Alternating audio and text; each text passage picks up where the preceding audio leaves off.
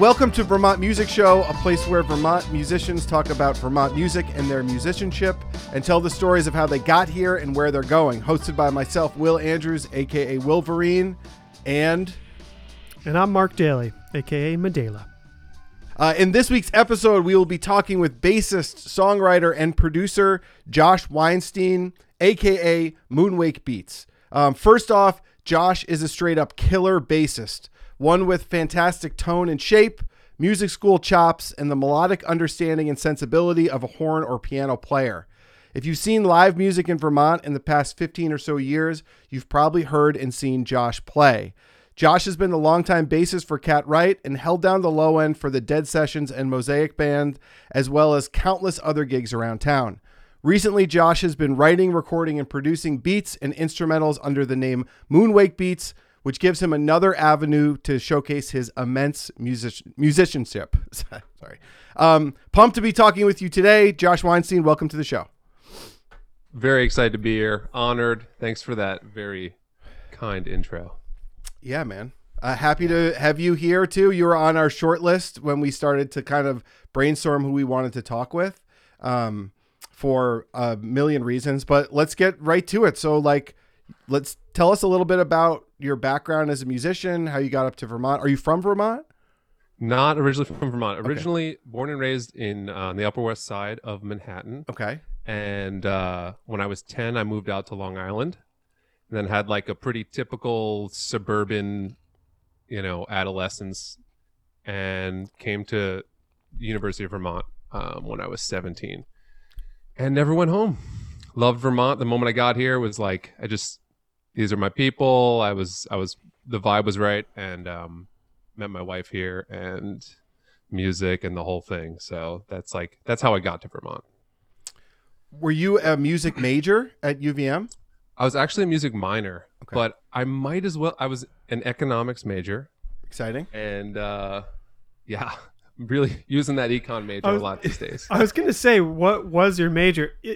You were around the music building all the time. Yeah, you felt like a major. Yeah, I might as well have been a music major. I took so many music classes, way more than I needed to get my music minor degree. But yeah, I just didn't end up doing the double major, so I just did it as a minor. It was nice and casual, and that was I took lessons and everything at the music building with John Rivers, studied upright, which was huge. And yeah. Did you guys go to college at the same time? Were you guys both at UVM at the same time? We were. Okay. Yeah, I met Josh at UVM. Yeah. You were like one of my main music buddies. Like I felt I wasn't intimidated by you. We're on the same wavelength and obviously loved you as a person, your personality. Some people are just either real way too good or just personality wise intimidating, and Josh was always kind of one of my allies in the music department. Likewise. Yeah, man. What struck me was Will's intro. Can you believe 15 years we've potentially more or less been on the scene here? I know. We're getting old. That just that number really stood out to me. I'm with you. I have to check myself. 15 years. It's kind of mind blowing. The longest place and talking about where I'm from and now being here for 15 years. Does that make me, as a Vermonter, Mark, does that make me a Vermonter now? Because it's the longest place I've lived somewhere? Probably not, right? You'd think. I don't know the standard, but true Vermonters are pretty harsh. They're you got to be a third generation to call yourself a true Vermonter, some shit like that. I don't know. Yeah. Well, I feel very connected now, being the place I've lived the longest in my life. I think you've earned it, my man. Thanks, bud. When you were in college, were you gigging in town? A little bit, yeah. As the second half, my junior and senior year, started playing out a little bit, doing the jazz thing, and the first Bearquarium. Yeah, I had a college band, Tequila Mockingbird. Oh, sick! Oh, shout out. Yeah, That was, yes. we did like the basement house party thing, and then Bear Aquarium, which had some of the same guys from Tequila Mockingbird.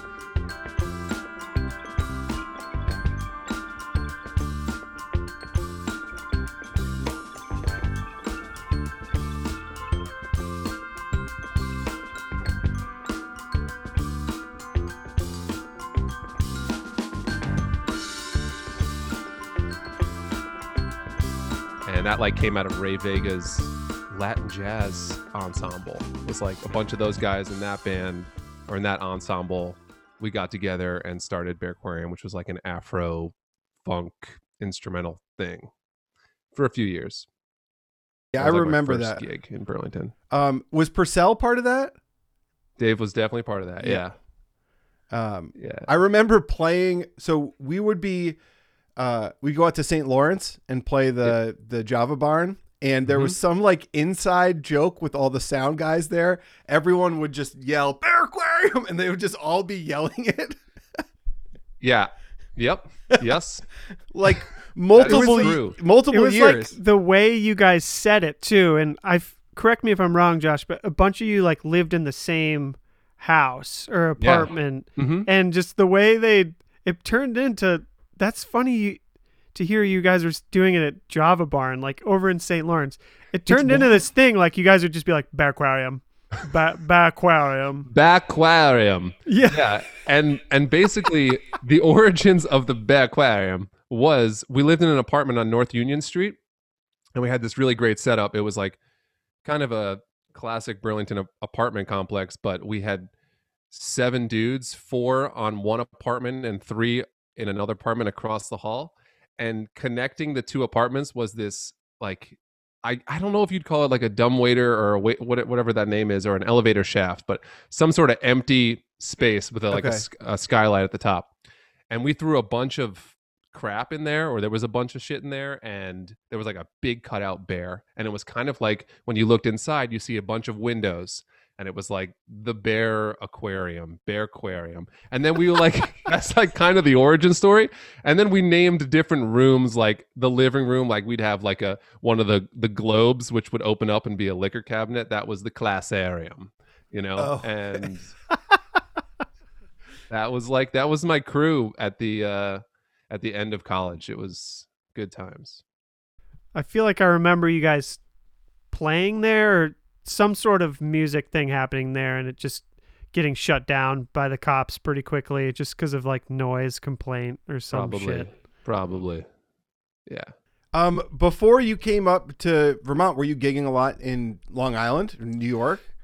I didn't really start playing music till I was like, I don't know, 14, 15 maybe. I learned on acoustic guitar. I was like a Dave Matthews Band. I was like into Dave Matthews Band. I was like, I basically learned how to play acoustic guitar first from listening to that stuff. I was a camp kid and like a camp counselor. So at summer camp, I was like, all of my firsts happened at camp, which was in like Copake, New York. But I learned how to play guitar then. And then I came home, and my good friend, Jake Gold, shout out, he was starting a rock band, and he needed a bass player and a singer. And at the time I was like singing a little bit. I sang in choir and stuff, but I wasn't like, I don't know, I didn't consider myself a great singer or anything. But he said, hey dude, bass is easy. I know you can sing, play in the band. And that was the thing. Started playing bass. Bass felt super natural to me. And like I credit so much of me being a musician to Jake and his younger brother Matt. They're both like incredibly musical, still playing music today professionally. And like, all the basement, we had the basement hangs, and like that's where like the whole thing developed for me of like, oh my god, music is the best. Yeah. Yeah. Yeah. We're all kind of in agreement there. So okay, so college, then Bear Aquarium, and during that time were you just gigging? Did you have a job where you're like, I'm just going full speed into music? Were you teaching? Like what was that like? Full speed into music over the summers. Like until senior year, every summer I came home and I caddied at a golf club in Long Island and made bank doing that thing and living with my parents and just like, just made bank. So then it kind of kept bringing me back home, and it was good because I'd connect with my high school crew that like we had like a music thing going on. That was like my roots, I guess you'd call it.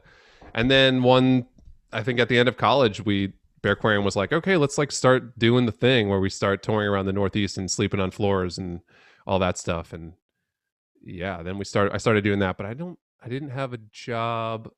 I'm trying to remember. At a certain point, I got a job at Marco's delivering pizza. I remember that. You know, and then eventually Urban Moonshine. But at that point, I'd already kind of switched to Bearquarium. It's funny when you think about eras of your life and like the bands that you were in. For me, Bearquarium feels like I was in it for a long time. Like we were a band for a long time. But when I look back on it now, I'm like, wow, that was really only what, maybe 2.5 years. But it felt like because it was connected to college that it felt like a long time. Yeah. I've been playing with Cat for like a decade now. Yeah, right. So it's trippy to think about. I feel like when we're younger, back in those phases, those stages, time does go a little slower. Maybe I totally know what you mean by how it felt like a longer period of time. Maybe it's because you had like friends that started before the band actually begun, and then maybe friends. It continued afterwards. Maybe. Yeah. No, that's definitely true. There was like a circle around Bearquarium that wasn't even just the band, but like also the crew. Bearquarium. That's amazing that the Java Barn story, because that stuck around for a while too. And we went to the Java Barn a lot. Like we went to the old Java Barn. Same. And then the new one, obviously. Yeah. I think they're still saying it. They're still saying it. We definitely crashed at the Java Barn, like one of their people's, like, most people, I don't know, probably did the University Inn thing and like the hotels and stuff, because that was like exciting. And we went hard. We went to the Java Barn. We went hard for sure. Yeah, I probably played the Java Barn maybe 10 times in different bands and all different stuff. And yeah, early on, I played there when Zach was still at St. Lawrence running sound for the Java Barn. I mean, that's like, and then multiple years afterwards with Zach's band and with Bodica and with all different stuff. And I mean, every single time they were saying Bearquarium. That's amazing. That makes me pretty happy, gotta say. That place is kind of a relic. Like, yeah. And when you go into the green room, like for college venues, it's got a lot of history. You go into that green room and there's the posters all over the place, and like the really old pictures of people. Like I remember seeing a Guster one and just like laughing at how Ryan Miller looked and sort of like totally like prying him about it, like or trolling him, I should say. So this. Bearquarium, so it's sort of like fizzled out, and then you find yourself starting to play at Radio Bean every week. How did maybe talk about the beginnings of like the soul sessions and with Cad and all that?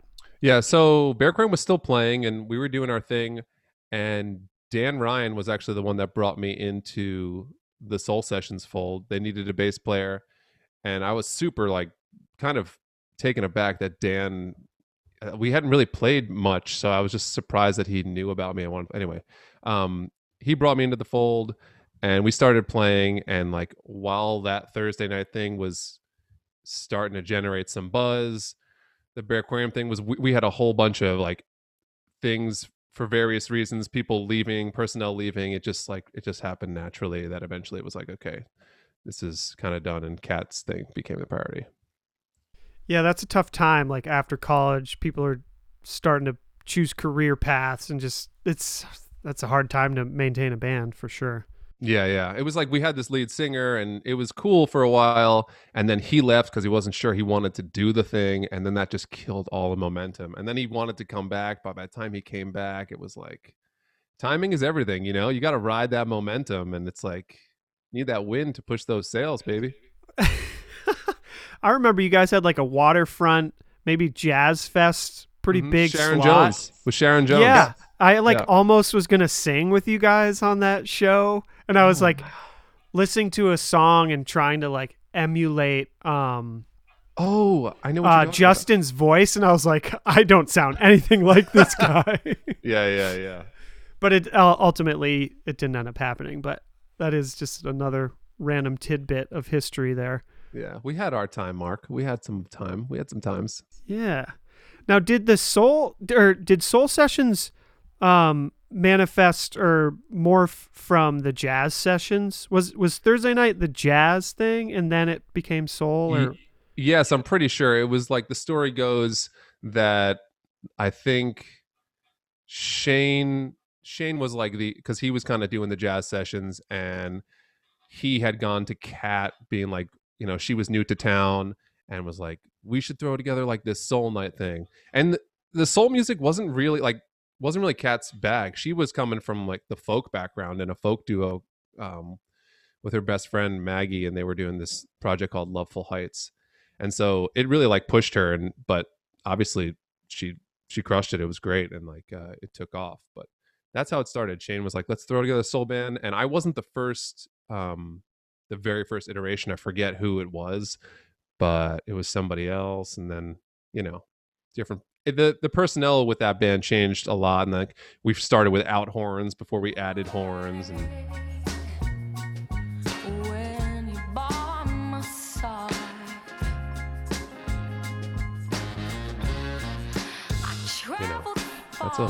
it's a story. And for all our listeners out there, our thousands of listeners, this is all happening at the Radio Bean, Right. a little restaurant music venue in Burlington. These soul sessions. That's right. I remember first going to see you guys and hearing Kat's voice, and I think like Amy Winehouse was pretty big at the time, so I like couldn't help but be like, oh my God, she sounds just like Amy Winehouse. And maybe because like the music was in a similar vein, like the Dap Definitely. Kings kind of vibe. Retro soul for sure. Yeah, I was just blown away. Yeah. I was and that night like continued on for how many years did you guys I think it was do 5 or that? 6 years we did that. Holy night, shit. Which every is kind of week. crazy. What do you say? Every Thursday. Every week? Yeah. Like every Thursday. Pretty much every week, unless what started to happen naturally is we'd start to leave town, and then we'd start to get those Thursday gigs. We wouldn't really get too many like multiple week tours, but we'd start to get the bigger weekend, warrior shows like Thursday to Sunday, or we'd need to leave on a Thursday, so we'd skip a week here, skip a week there, but it was fairly consistent. I mean, it was definitely our gig, and then like other people would sub in. And yeah, a lot of good times. Those were really formative years for me as a bass player, really because of Danimal, because of Dan Ryan. Like anybody who's played with him knows that. I mean, it's all about drums for me, and I'm sure you guys Agree. are in a similar boat. Yeah. Definitely. So Danimal is like his sense of time and metronome was like so intense that it definitely changed all of my little, quirks of rushing or falling back to my timing improved a ton playing with him for all of that time. I would say I credit him for that big time. Yeah. What you mentioned it a little bit too. So what do you think? 300 gigs maybe in that sort of, in that 5 years? yeah. You think Yeah, like, probably. I mean, maybe more. I don't know. We started to play. It's hard to say. That was a good question. I don't know. 300 gigs, sure. In 5 years, at least, if not more. and those, a lot of the time, like you said too, having different people kind of sub in and sub out and something like that. Like, Yeah. what was that like for you guys? Like to have new it was people. awesome. I loved it. I looked forward to the gig every single week. I mean, at one point during its run, I lived on Church Street at the top block of Church Street, and it was like a dream situation. Yeah. I'd go to the Radio Bean and have a great time, play, good music with good folks. People were like enthusiastic and pumped about it, and then I could stay as late as I wanted, and just like I didn't, this is like pre-kids, everything, and Yeah. like I could just walk home, Yep. have as many beers as I want. It was a beautiful situation for sure. And you could just roll up with just Yeah. your Roll up the bass bass, yeah. on with over your shoulder, like with Boom. a gig bag, nothing else. Yeah, it was beautiful. It was a good gig for sure. And during that time too, so you mentioned a little bit about the Cat band starting to do some touring a little bit. Yeah. What was that? Because this is a large band.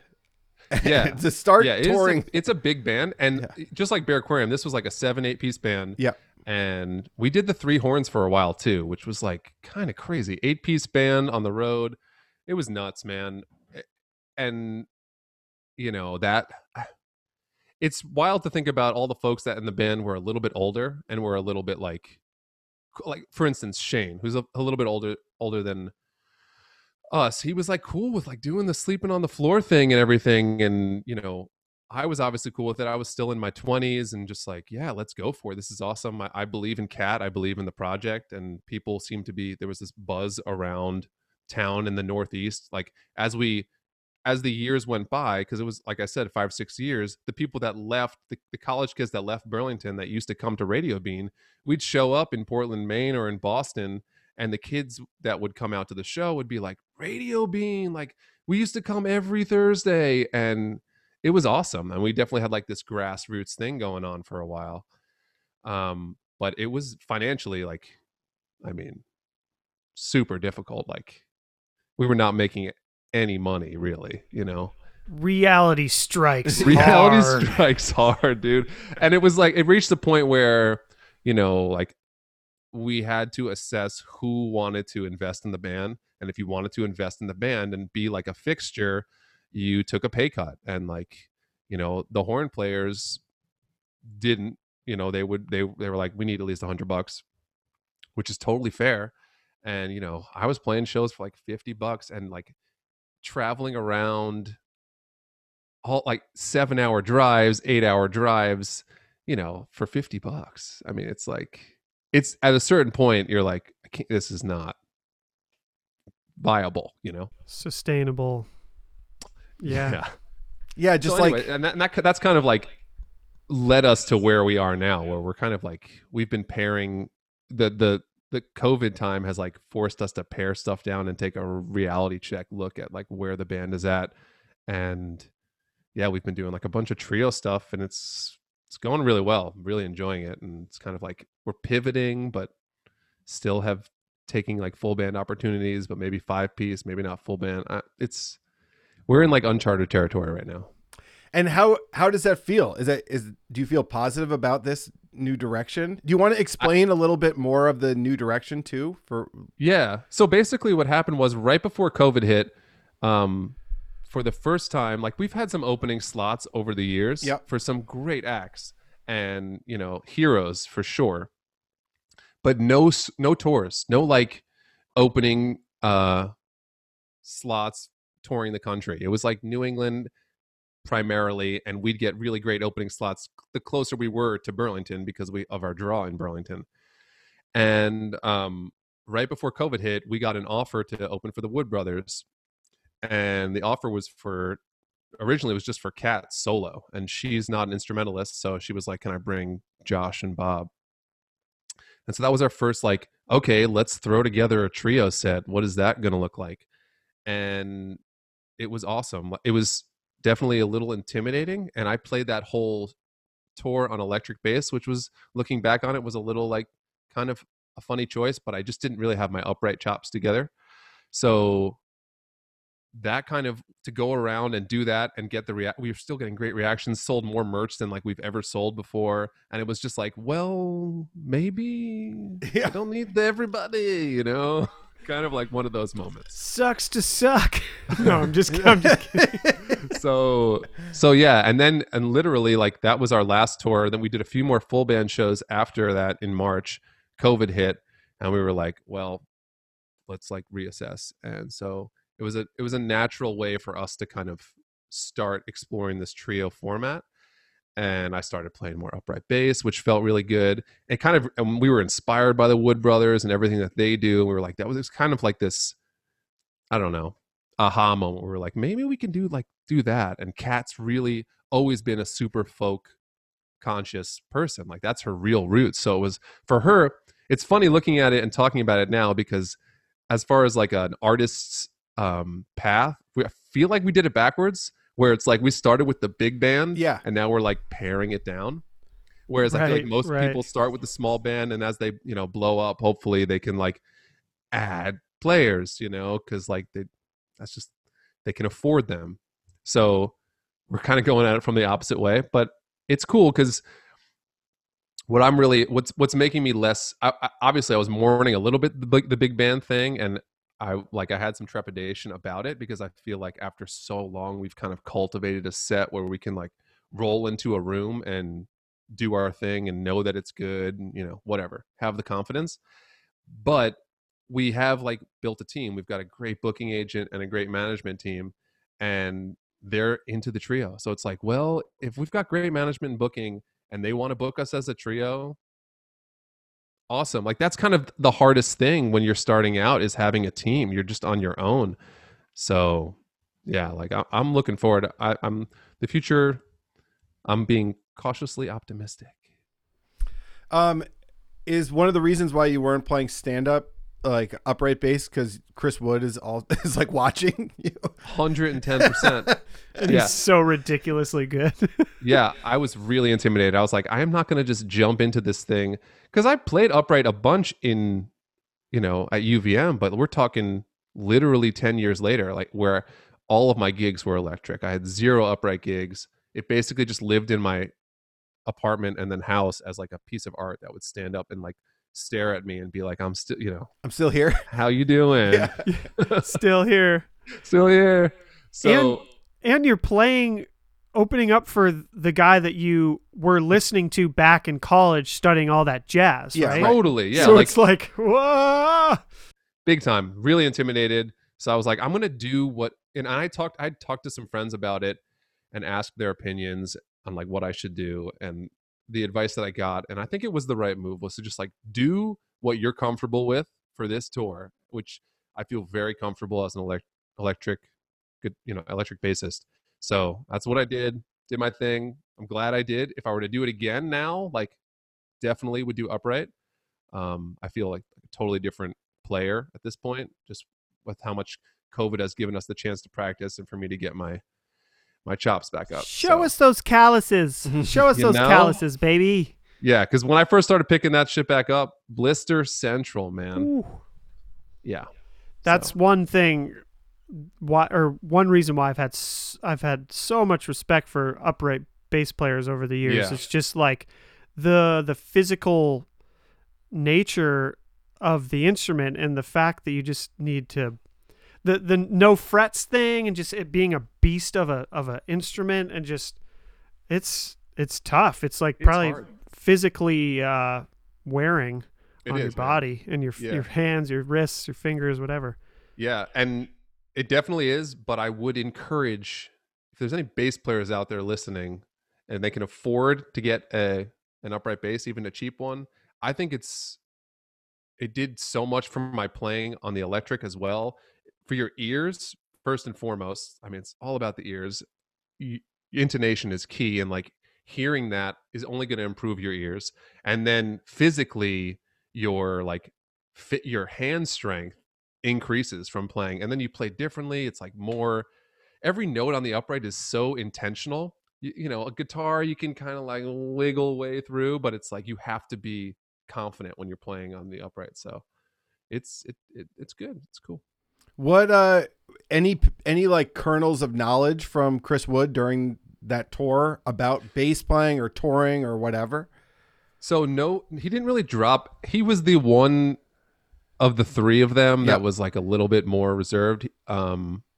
He was perfectly kind and nice, but he wasn't like Oliver Wood was like total Gandalf character and just like super nice, amazing, very welcoming. First night of tour, comes like right into the room and just made us feel, because we were nervous, man. Those guys are like our heroes. Yeah. And but no, the thing I took from Chris, and really all those guys, but especially Chris, is their work ethic and practice routine. Like every single day when they were at the venue, I'm watching Chris shed. He's like warming up like a trumpet player or like a horn player. Like he's keeping his chops up, which is something that personally on the electric I I just don't do anymore. I like show up at the gig, do the sound check, have dinner or whatever, chill and do the show. I'm not really warming up much. And he is just like shedding every single day. And as a band, they would have like what the 30 minutes like before they'd play or approximately, they would have rehearsal like in a room before their set every single night. And it was like super inspiring. That's pretty cool. Yeah. Work ethic, man. So yeah, you and like probably who knows what the percentage is, 85% of musicians just they show up to the gig and just play, you're not practicing all the time. And or like in like vocal warm-ups, I think back now and wish like with Chamberlain we would warm up our vocals, but like probably not enough, just all around in general, probably not enough. Like warming up your voice is so important, and same with your fingers and your mouth. If totally, if you're a horn player, yeah, it's easy to forget to do that, but it's pretty crucial. Yeah, and it was inspiring to see them all do it together too, and like take their craft and their song and their art so seriously, because I don't know. I feel like in my head, some of like my heroes, they probably are just like having a good time and just like not worrying about it. But like they're taking it super professionally, super serious, and it's humbling and inspiring. Was that like a month-long tour or so? Yeah, it was like 2.5 weeks, and it ended at the Ryman in Nashville, which was like amazing. And that's their hometown. It was a total dream tour and like a real eye opener for us on what like we should maybe be doing. What did those few gigs after that tour, the full band gigs, what did those feel like? Did you feel like you're almost like cheating on your partner because you were like in your head you're like, oh, that trio stuff felt pretty good, and then you're like, oh, but it, walk us through that. Honestly, no. Going to the full band after the trio was like a super release, at least for me and Bob, because like we were like dying for drums. I mean, it's really hard to do a trio without first of all, being a bass player without a drummer on stage is terrifying and really difficult. So to then have the drum, it was like such a fucking release. It was like, oh yes, I can just lean in with the drummer. That feels pretty good.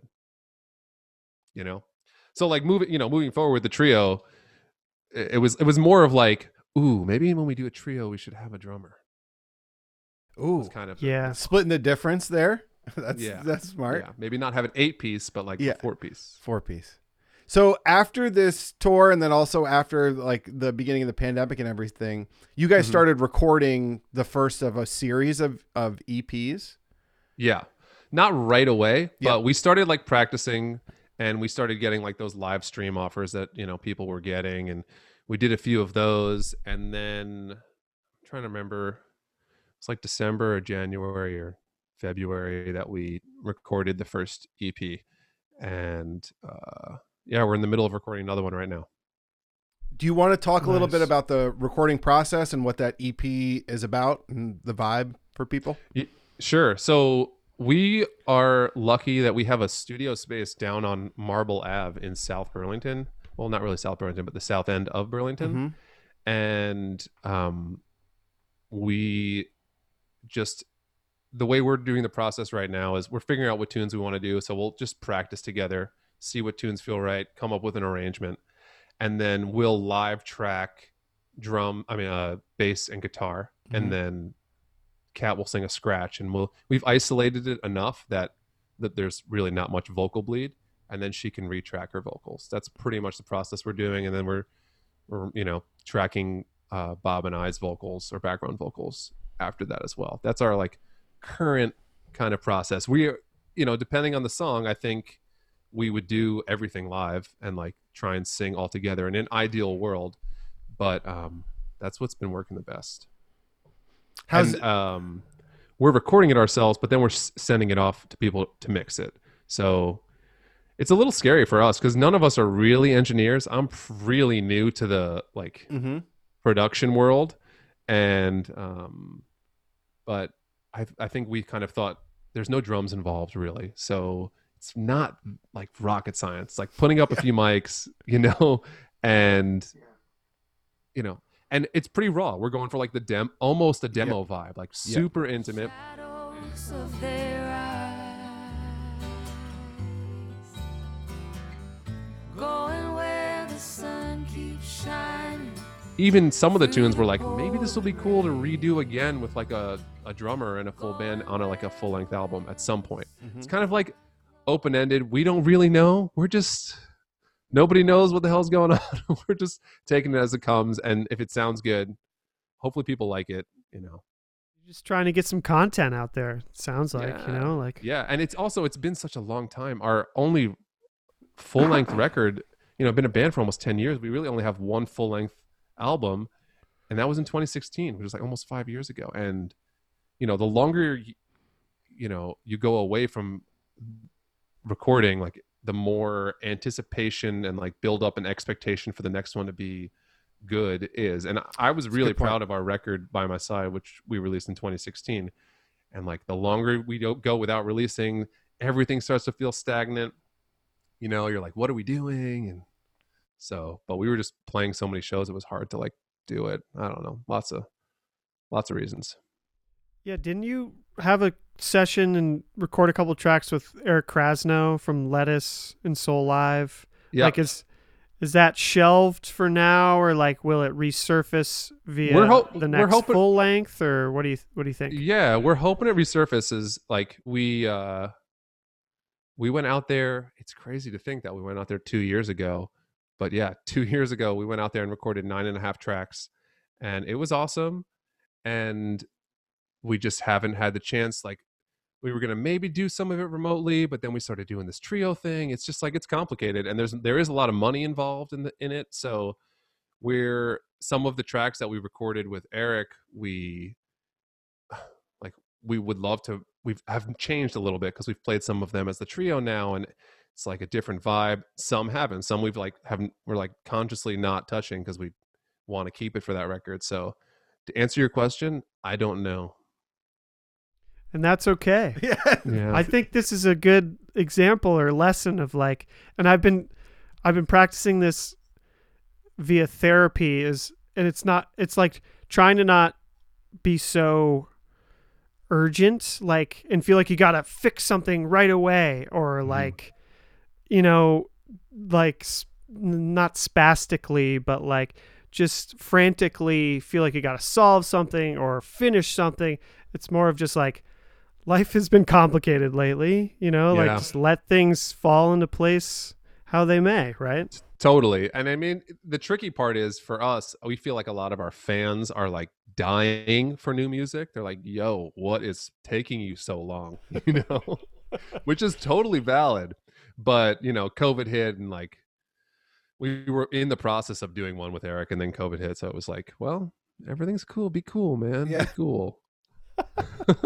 So you, I work pretty consistently with Ben Collette at the Tank too. So I when I was over there, I got a chance to hear some of the stuff that you guys were doing there. Is that going to be your process? Pick 3, 4, 5 songs, kind of record them on your own, bring them to Ben and Rob, and have them kind of button them up, do some recording over there, and just have that be the plan for, like, is it 2 more EPs that you're thinking, like a 3-part series? Yeah, something like that. Yep. That's the idea. And I was like, the moment we got back the first mixes from Ben, I was like, this was a good idea. And I think he did a great job. So yeah, that's what we're going to keep doing for now. Those couple of videos you released by the lake too, Lake Iroquois, those were really cool. Thanks, man. Yeah, I really dug those. Thanks. Yeah, those were live takes, obviously.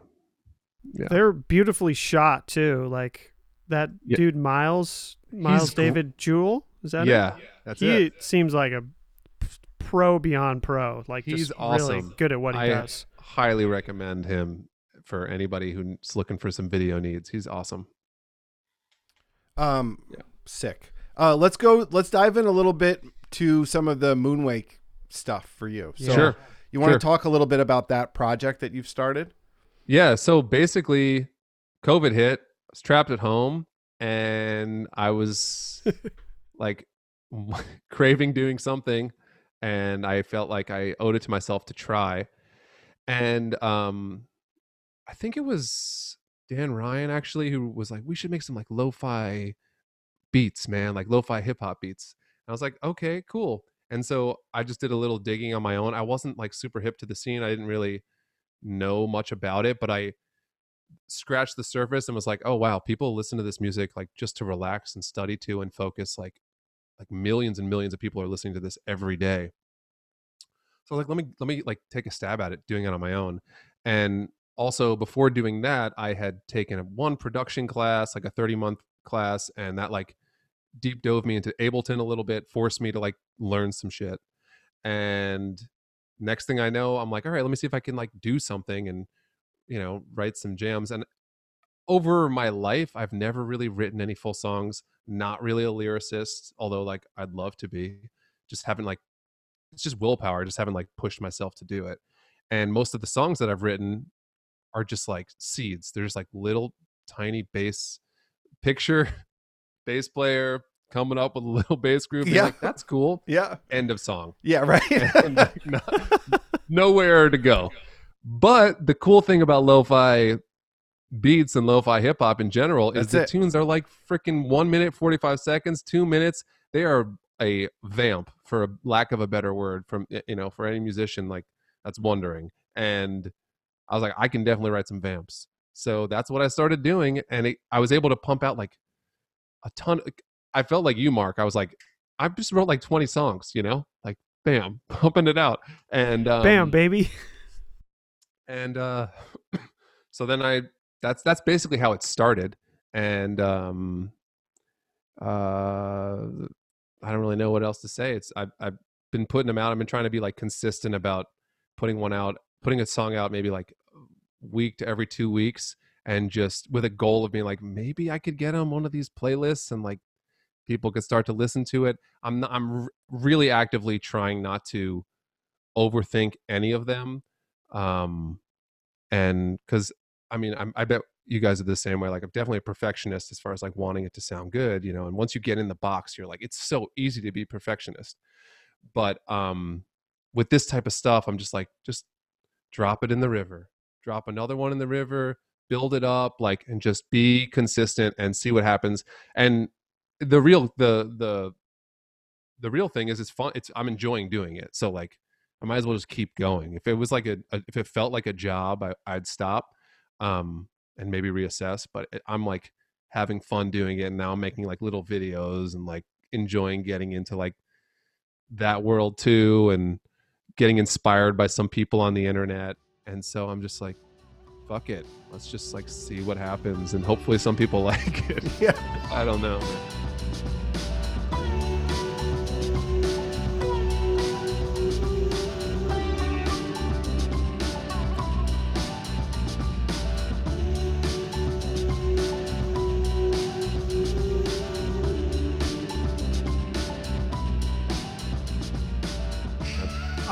I think the response has been great, and like I've just been so impressed by, like you said, the consistency. I feel like you're rolling out a tune once a week, every couple weeks, like, and it's so good too for you just being fairly new to the production side of things. Like, I'm super impressed. Thanks, man. And like, I feel like it was maybe just yesterday you posted a little teaser of a new one, and that one, well, like pretty much every single one, I'm like, oh yeah, this is sick, and feel inspired by it, and like want to put vocals to it. But that one yesterday, like, I got to hear more of that one. That was like groovier and like funkier, or just, I don't know. It really, they all kind of do this to me, but that one was like even more. So I was like, whoa, I got to hear more of that. That's Is that awesome. going to come out soon, or was that just a little? That was just a little something. I don't know. I basically, some songs are just like literally in my like arrangement view are 8 or 16 bars, and that's it. And some are longer. That was one of like the short ones that I just basically wrote a little groove, a little vamp, and then that was it. And I was like, I'm gonna make just a little video. I don't know. Maybe I'll revisit it and turn it in. Yeah. Stretch it out. I've kind of like developed a little bit of a formula. I'm trying not to be like too tied down to it, but I've definitely started to develop how to like turn what is 30 seconds into 2 minutes easily by layering, the whole thing, Dropping filtering things whatever. in and out Yeah. here and there. Yeah. All those things. So yeah. What's But your thanks, man? I appreciate it. What's your like sound library approach? Like, do you search for packs? Do you use Splice? Do you follow the count, or I follow the count for yeah, sure. yeah. Yep. I've got some of his drums. Yep. I love his drums. They're awesome. And Cymatics, I use a bunch of their stuff Yep. too.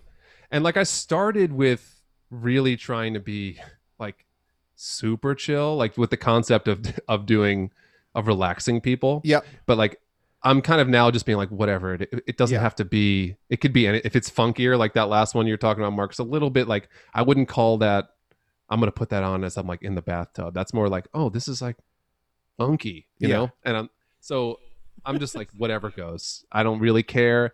And what I'm really excited about is now I feel like I'm at a point where I would love to just collaborate with everybody, all my friends, both of you guys. And I got a song coming out tomorrow with my buddy Colin Lennox on Mhm. guitar. He was like, he just sent me, he's like, yo, I think this would be cool for your lo-fi thing. Boom. Let's work, Sick. So I'm excited to do that. And I feel like that is kind of the MO for the people in this world is like, Yeah. just collaborate. And really, really the bigger musical, I feel like industry as a whole, it's all about collaboration now and people just sharing each other's like circles. So like if you collaborate with so and so, all of a sudden all these ears will be on your stuff that wasn't on it. And like, so that's kind of what I'm hoping to do with it, and just connect with people and I don't know, see what happens. That's sick. I mean, they sound awesome. I am also a fellow Ableton user and Nice. freaking love it. Used Pro Tools for years, and now just like the user interface, the ability to work through it, and for creating beats, writing music, arranging all those different things, Ableton is tremendous. Have you ever thought about turning that into a live set, solo set, something like that? It's funny. I like before doing this, I listened to a little bit of your guys' interview with Lupo. Yep. Louis, and I was like, oh right, like I guess like people do this live, like they use, it's kind of the reason why Ableton is what it is because it's Ableton Live. It's meant to be used live, or it's very conducive to Yep. that. And I haven't reached that point yet, or even crossed that bridge, to be honest. But maybe one day I'll try and do that. I just feel like I'm too busy, and I'm already kind of a little nervous that when things pick back up with the trio and like live gigs that Yep. it's going to be like, when am I going to do this? But we'll see what happens. I mean, I have a kid now. We'll see how touring really goes. I'm just kind of taking it one day at a time. That would be cool though. I just don't really, I also don't know if I have all the gear, or, I mean, it's always like, you always feel like you need something, but probably not. I don't know. I mean, I've performed live solo for, many times before with Ableton, but over the last like 18 months or whatever it is, I've perfected how to use Ableton as a solo artist. And I'm playing at Foam in May, doing solo, doing live looping with synths and all sorts of shit like that. It's so much easier than you think, but it's just like, it's with Ableton, with anything, there's this learning curve where you're like, you look at it and you're like, how the fuck am I going to do this? And then all of a sudden you do it. You're like, oh, okay, well, this is super easy. So just like We a need little to hang out. We need to hang out, dude. I need like a one-on-one. I would love to book a lesson with you. Yeah, I could come over. I have an Ableton Push. I also have like a Launchpad. Like there's lots of different things that you can use. Yeah. And it's just practicing it and watching people do it. It's just the reps. Like the last, honestly, the last 2 months, every single night, I've just been recording beats live, like performing basically to prepare for this set. So That's awesome, dude. Fuck, man, I gotta get Ableton. I'm not even on. I'm not even on that game. Dude, that's Also, okay though. How do you get the counts beats? Like, because I know the count. just go to his Like, website. How do you physically do that? He's got a sample pack, man. Yeah. Like you just go to his website and you could just, And you just he's got download got it? tons of them. Yeah, Tons you of pay them. for it and you just download it. How much space does it take up, roughly? I mean, It depends on the size of the pack. Not that much. Right. I can pull Yeah, up like this, no more than any other. Like, do you use samples at all, Mark? Yeah, I'm still a Logic guy, like I'm just kind of You can use samples in Logic, but yeah, go ahead. yeah. Yeah. I've just always been slower to adjust, or like I've always Yeah. been like behind the game with technology a bit. Like it just takes me more time to trust it or like get familiar with it, but like I've obviously been getting better at the engineering production side of things. So like, Yeah. and I feel like I've hit my max with Logic, so I'm looking to expand my sounds and just the workflow.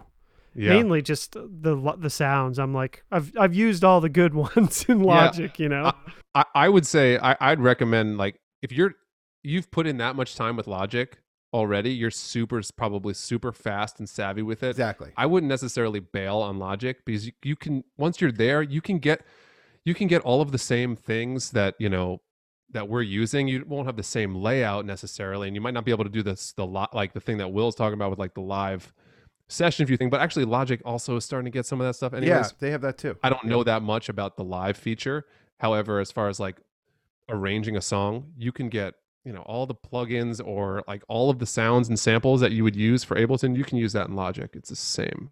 Yeah. Oh, Yeah, no, I'm not really looking to abandon Logic. I just want new tones, really. Totally. Yeah, I mean, I could send you next time I see you. I'll put I have like the last two count sample packs that have loops, have a bunch of snares, a bunch of hi-hats, all different stuff like that you can just plug in wave files, turn the pitch up or down, EQ however you want, and you can kind of turn them into your own sounds. And all of the sounds are just straight up crispy, man. They're like perfect. I love it. I want it. Yeah. Definitely recommend that. Back to you having a kid, like, yeah. did having Tommy change how you view music, how you write music? Tell us about having a kid and how that coincides with your music. With my music, I'm not necessarily like writing.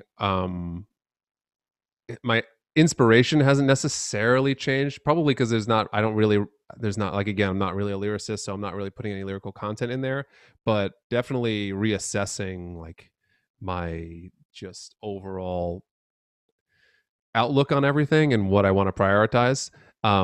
It's been super silver lining-esque with the pandemic, because I've just been able to spend all this time with him when I probably would have been doing the weekend warrior thing or touring more extensively. So I feel super grateful that I've gotten all of this time. And like I said before, I don't really know what the future holds. I don't know how hard we're touring, and I just don't know. So I'm just like super filled with love all the time. And I'm very excited for him to come see me play live. Last summer, he kind of, didn't get to see much, and he like got to come to a drive-through show, but he was really just too young. Now he's so obsessed with music. He loves music. It's adorable and amazing. And he can identify instruments, and he knows Cat and Bob and the voices and everything, Grateful Dead, whatever, like it comes on, and he like knows what it is, and it's just amazing. I got this drum set down here, and all he wants to do every day is go downstairs and play the drums, and it's amazing. It's a true blessing. I'm so grateful for him every day.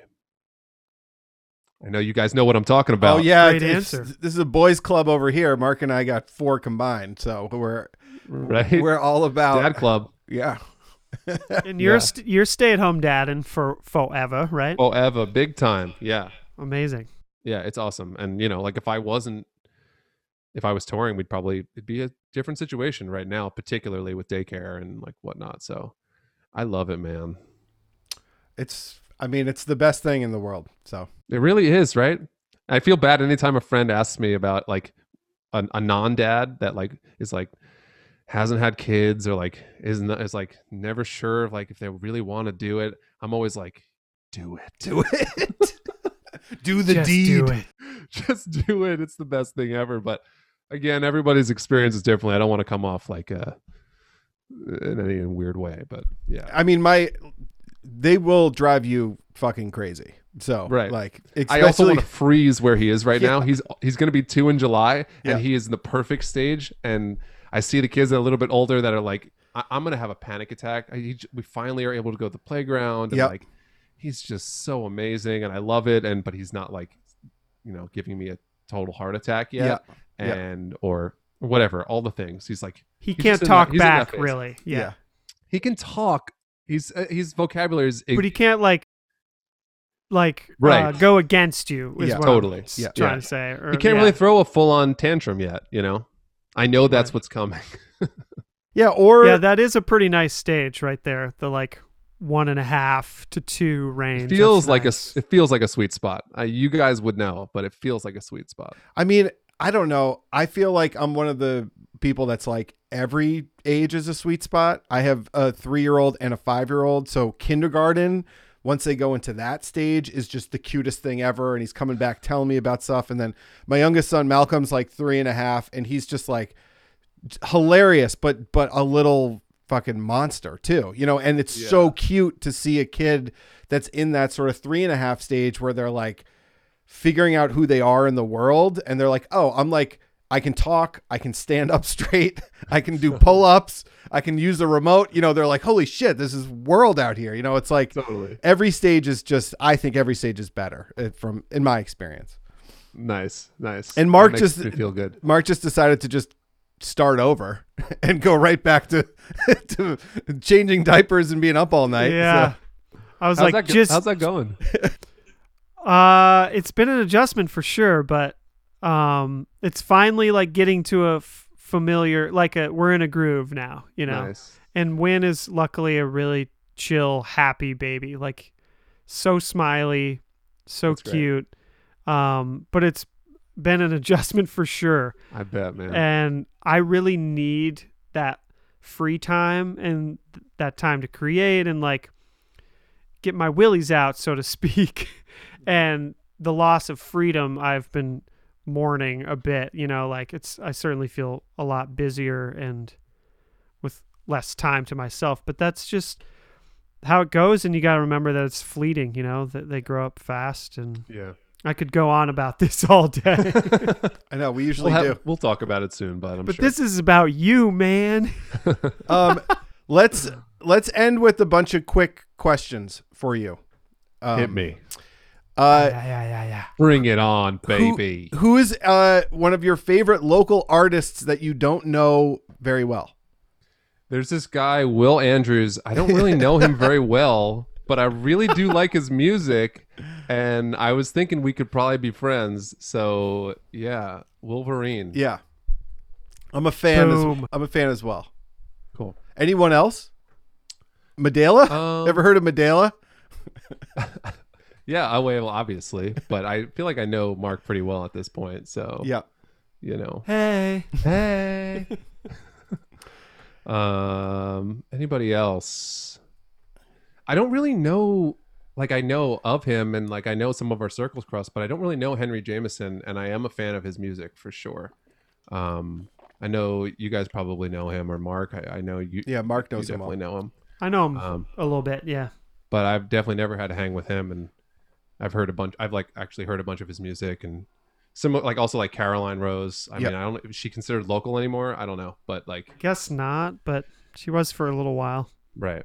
But also really dig her stuff, and yeah, I love Francesca, but I do know her, and yeah, I don't know. We're lucky. We got so many amazing local people. This show is perfect. You guys are gonna be able to. Yeah, the list is never ending, man. The list is Basically. yeah. I mean, it's never Ever ending. growing. Yeah. As a bass player, favorite bass line? I think I'm gonna go with Billie Jean by Michael Jackson. That was that was the first song. I was super little. I was probably under 10 years old, but that was the first time that the bass, I saw what it could do as far as dancing and making me want to dance and move.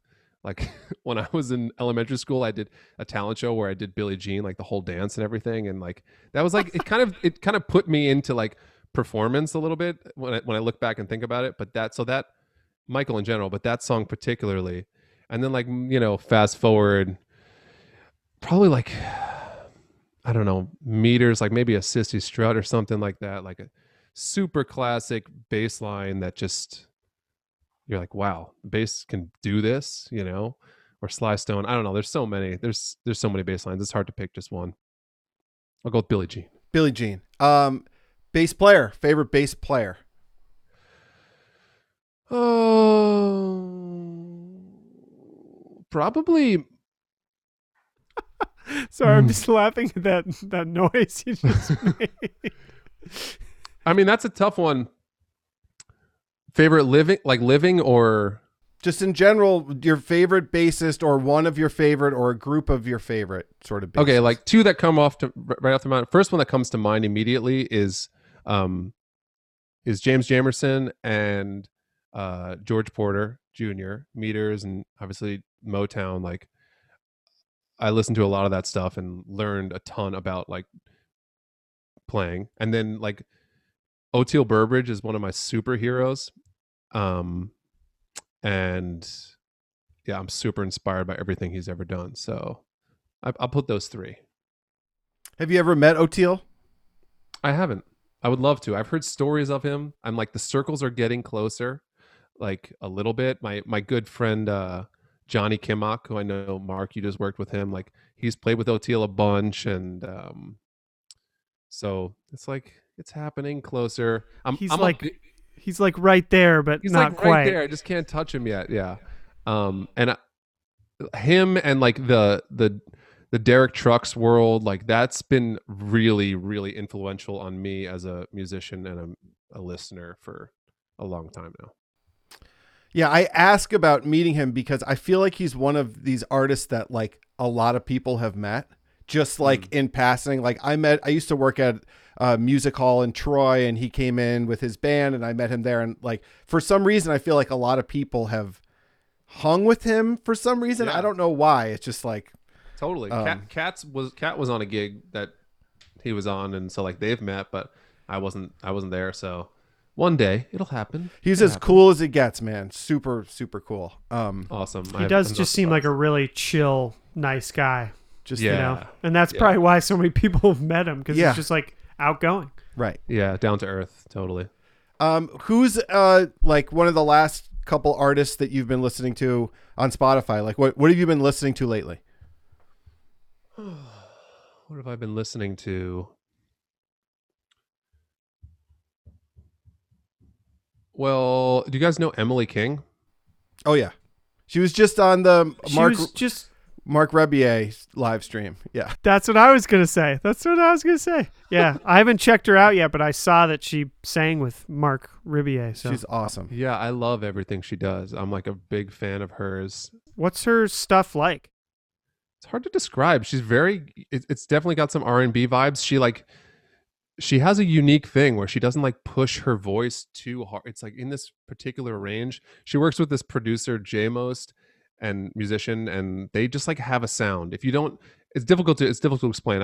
I highly recommend listening to it. It's got some pop sensibilities, but very mature, very really good songwriting.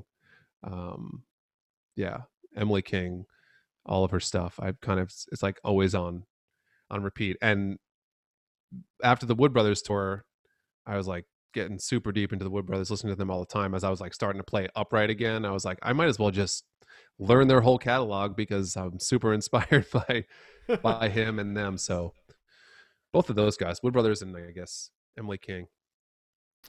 What's the first CD that you had when you got your license? Oh, when you were driving around, when you first got your license, what were the CDs that were in your car? It's probably like Dave Matthews Band, listener supported. Okay. Probably yes.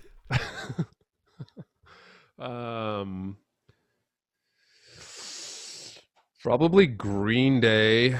Maybe I was a little bit all over the map back then. Fela. My buddy Jake, I kind of just like, he lived down the street from me and he just gave me everything. He got me into Fish.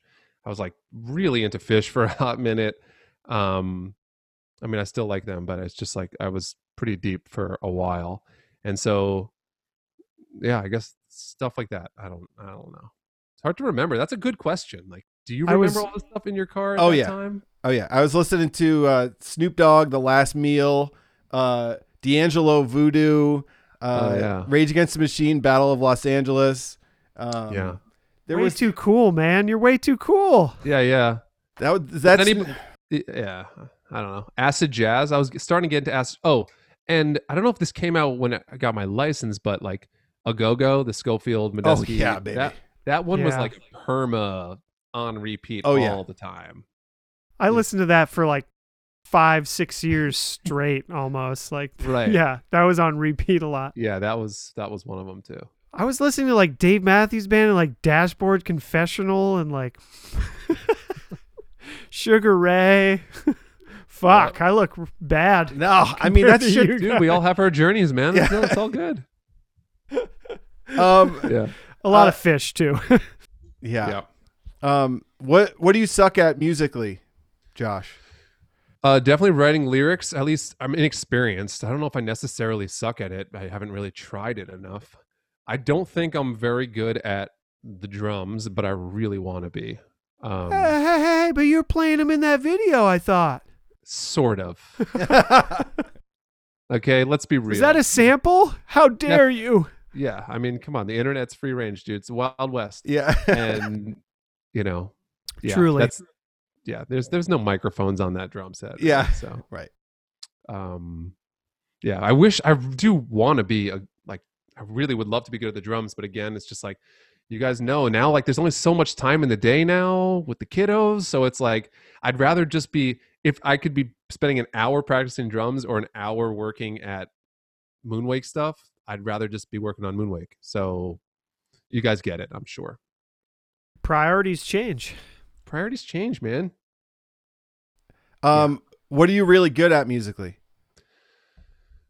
I don't know if this is a music thing necessarily, but I like to think I don't know if it's an energy thing, but I've heard this from other people that on stage, at least playing with other people, I'm really good at keeping things positive and light, and I smile a lot on stage. I think I'm good at making people happy.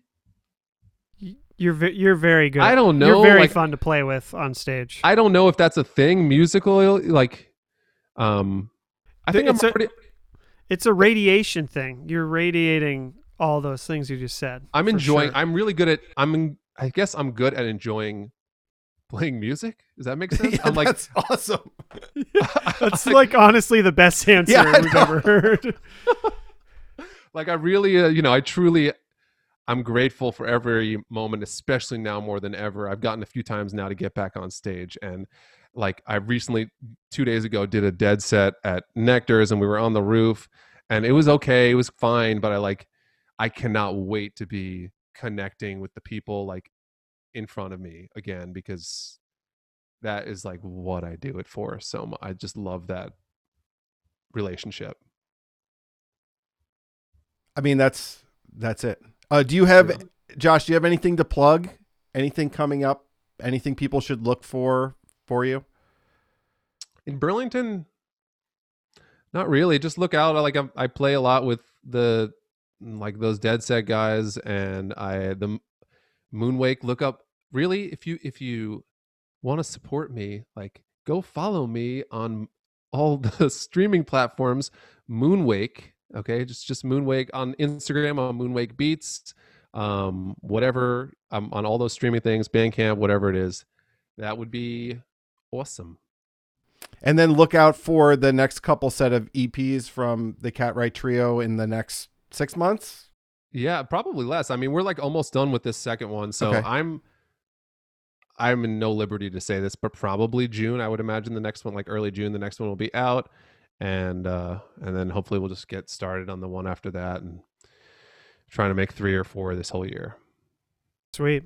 I really enjoyed the first one. It's very Me too. warm and just beautiful sounding. We're going for that intimate vibe, you know, Yeah. Yeah, totally. You Yeah, like- definitely achieved that. like for sure. borderline ASMR with Cat's voice. You know, it's kind of Yep. like what we're going for. That's great. Well, thanks for taking the time and talking to us. Thanks for having me, y'all.